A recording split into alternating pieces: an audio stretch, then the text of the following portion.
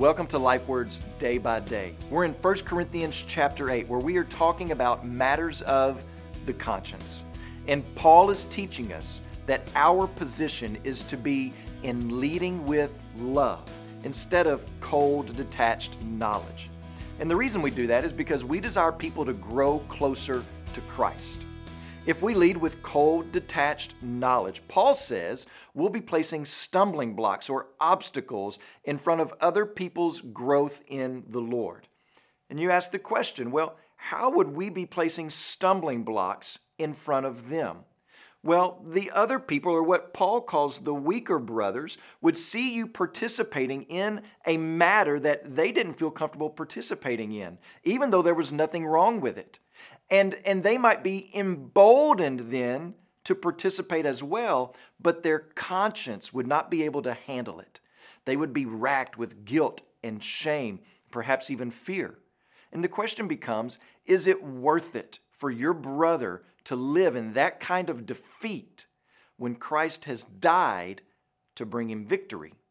To live in destruction when Christ has died for him to have life? Well, no. It's not worth that. So let me give you a word here. This doesn't mean that a person should not be growing in their knowledge. This doesn't mean that a person's heart won't ever catch up with their head. A person is not to stay in weakness, but the reality is that there's going to be a season where we go from weakness to strength, from immaturity to maturity. So others should be patient and loving and caring of people, helping them along, speaking the truth to them, absolutely, but doing it in love. And this is why we stress a learn, love, and live approach to studying your Bible. Having it in your head and then it flowing out through your hands, bypassing your heart, does nothing for yourself or those to whom you are ministering except for inflating your pride and perhaps wounding a brother or sister's faith.